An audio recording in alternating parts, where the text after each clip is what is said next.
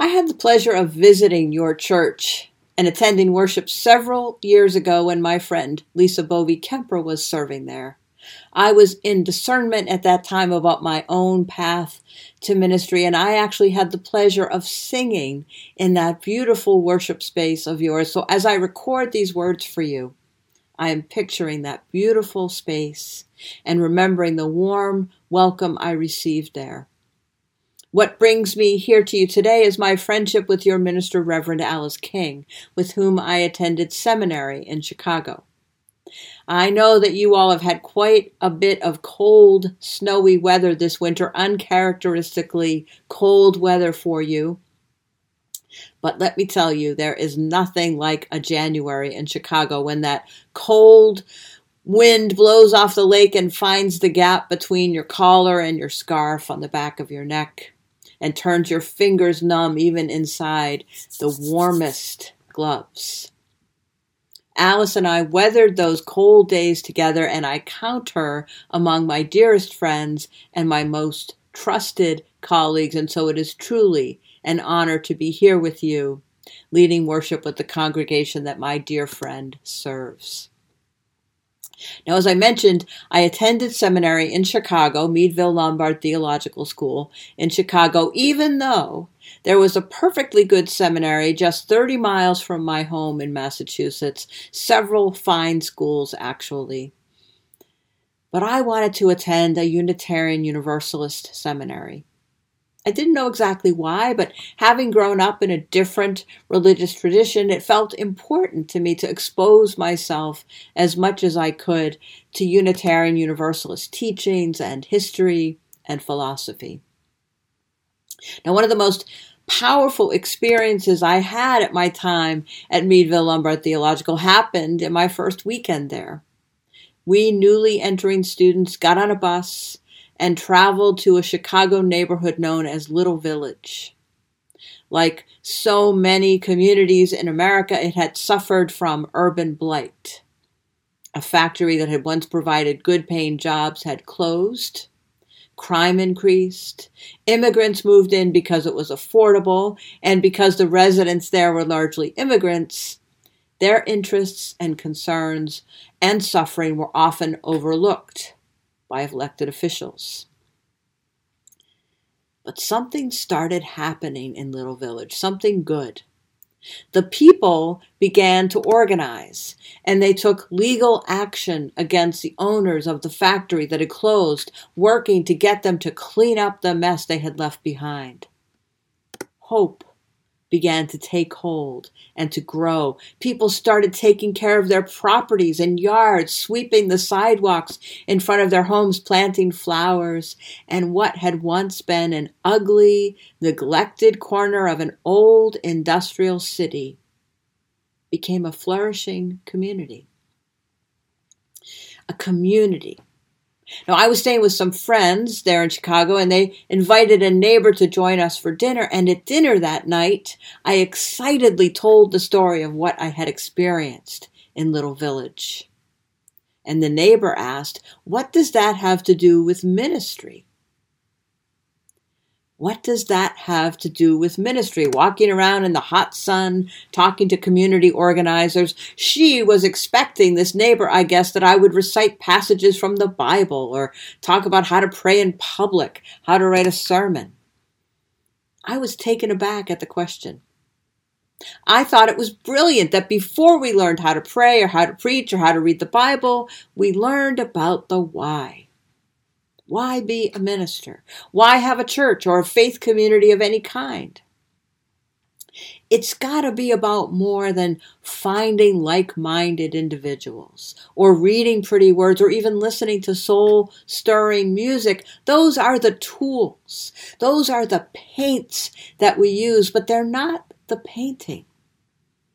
The picture we are painting, you and I would hope all people of faith, is of the beloved community, a space where all can partake of the gifts of creation. As long as there is suffering in the world, we are meant to try and heal it. As long as there is injustice in the world, we are called to do all that we can to right those wrongs. It's right there in your mission statement, kindling the flame of love and justice to nurture and heal ourselves, each other, and our world. Kindling the flame of love and justice, making love and justice manifest in the world, doing your part. You have a purpose beyond caring for yourselves and each other, though that is certainly important, that love and care that you offer one another.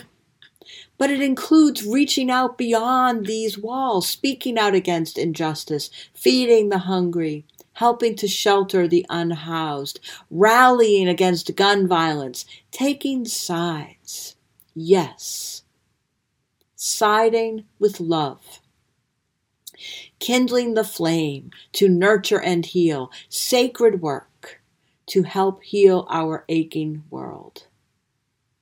And so, of course, it stands to reason to be able to serve you, to serve a Unitarian Universalist congregation, a minister needs to know something about the suffering in the larger world and its causes and its effects, and to understand something about what might help ease that suffering.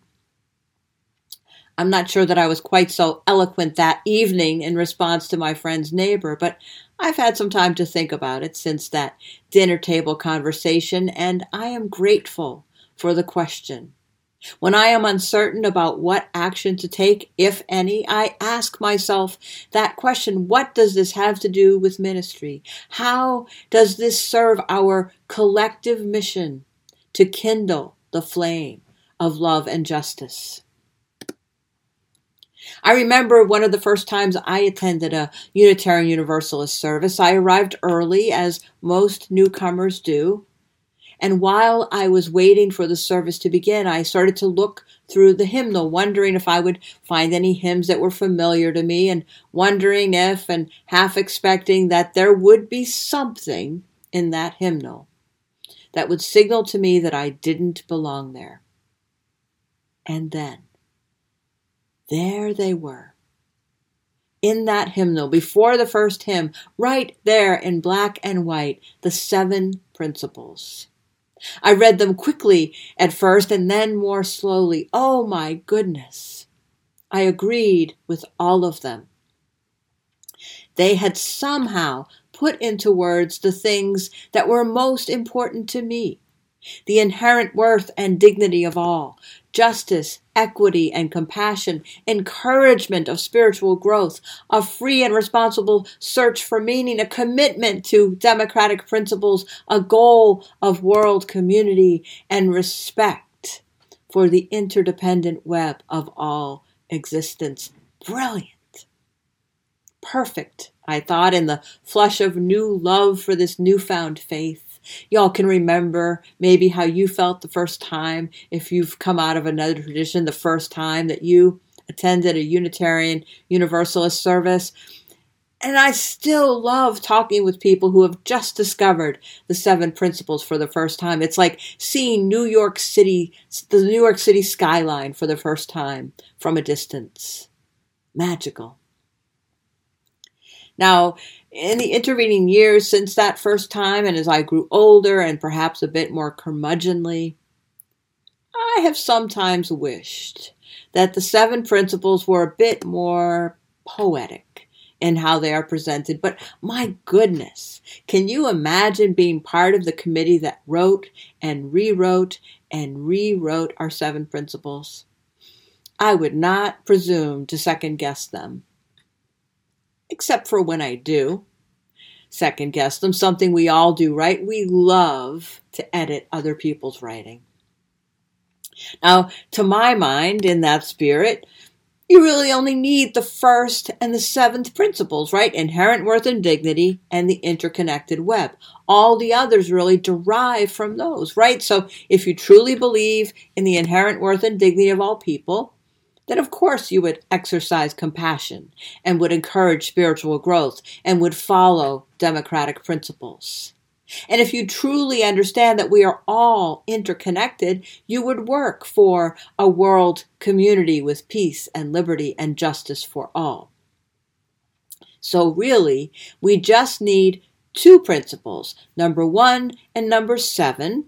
And the ones that are now numbers 2 through 5 could be part of like a bulleted list under the first, and what was formerly the 6th principle could be under what was now the 2nd, formerly the 7th principle. Much clearer, right? But now there's talk of adding an 8th principle, and it won't surprise you that my first response to hearing about that was, no, there are already too many. And besides, 7 is a much better number than 8. Really compelling argument there, right? Now you've heard, I'm sure, many times the expression that revelation is not sealed, that we Unitarian Universalists believe that wisdom continues to emerge and can and should be considered.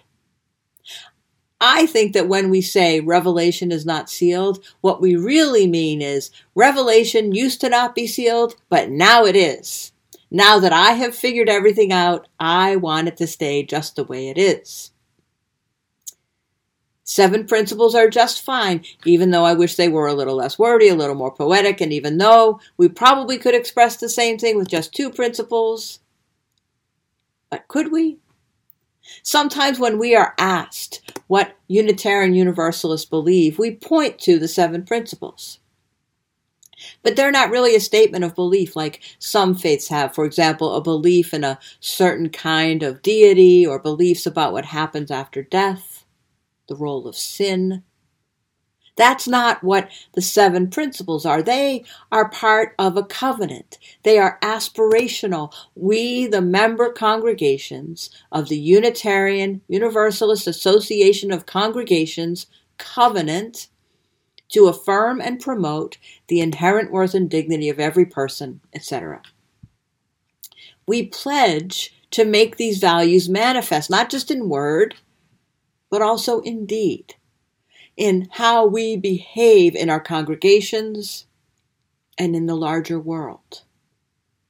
Our principles call us to action, to affirm and promote, not just believe in them, but live them, share them, demonstrate them, walking the talk.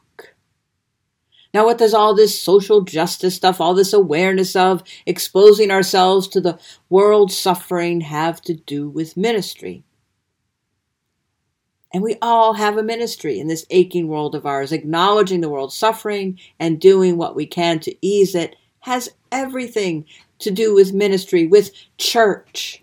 We must walk the talk. Now, do we live these values perfectly? Here at home or out in the world? No, of course not. Sometimes we fall short, miss the mark, cause harm even. This covenant is something that we can call ourselves and each other back to begin again in love. So do we really need an 8th principle? This is the proposed text. It will come up for a vote at a future General Assembly, and it has already been adopted by over 100 of our Unitarian Universalist congregations. Here's the text. The first part is familiar. We, the member congregations of the Universalist Association, covenant to affirm and promote, journeying toward spiritual wholeness by working to build a diverse, multicultural, beloved community by our actions that accountably dismantle racism and other oppressions in ourselves and our institutions. That's it. It calls us to work to dismantle racism and other oppressions. But do we really need a special principle about racism? I mean, if we believe in the inherent worth and dignity of everyone, and the interdependent web and the exercise of democratic process, doesn't anti-racism fall under that already? We hold these truths to be self-evident, that all men are created equal, that they are endowed by their Creator with certain unalienable rights, that among these are life, liberty, and the pursuit of happiness. Those words were written at the founding of this nation, and yet we have had to add more explicit language to secure the rights of women, of people of color, of immigrants. In 2020, our Unitarian Universalist Association released a report called Widening the Circle of Concern, published by the Commission on Institutional Change. The Commission on Institutional Change was created in response to the experiences of many Unitarian Universalists who are part of marginalized communities, particularly people of color. Disappointing, harmful, heartbreaking experiences.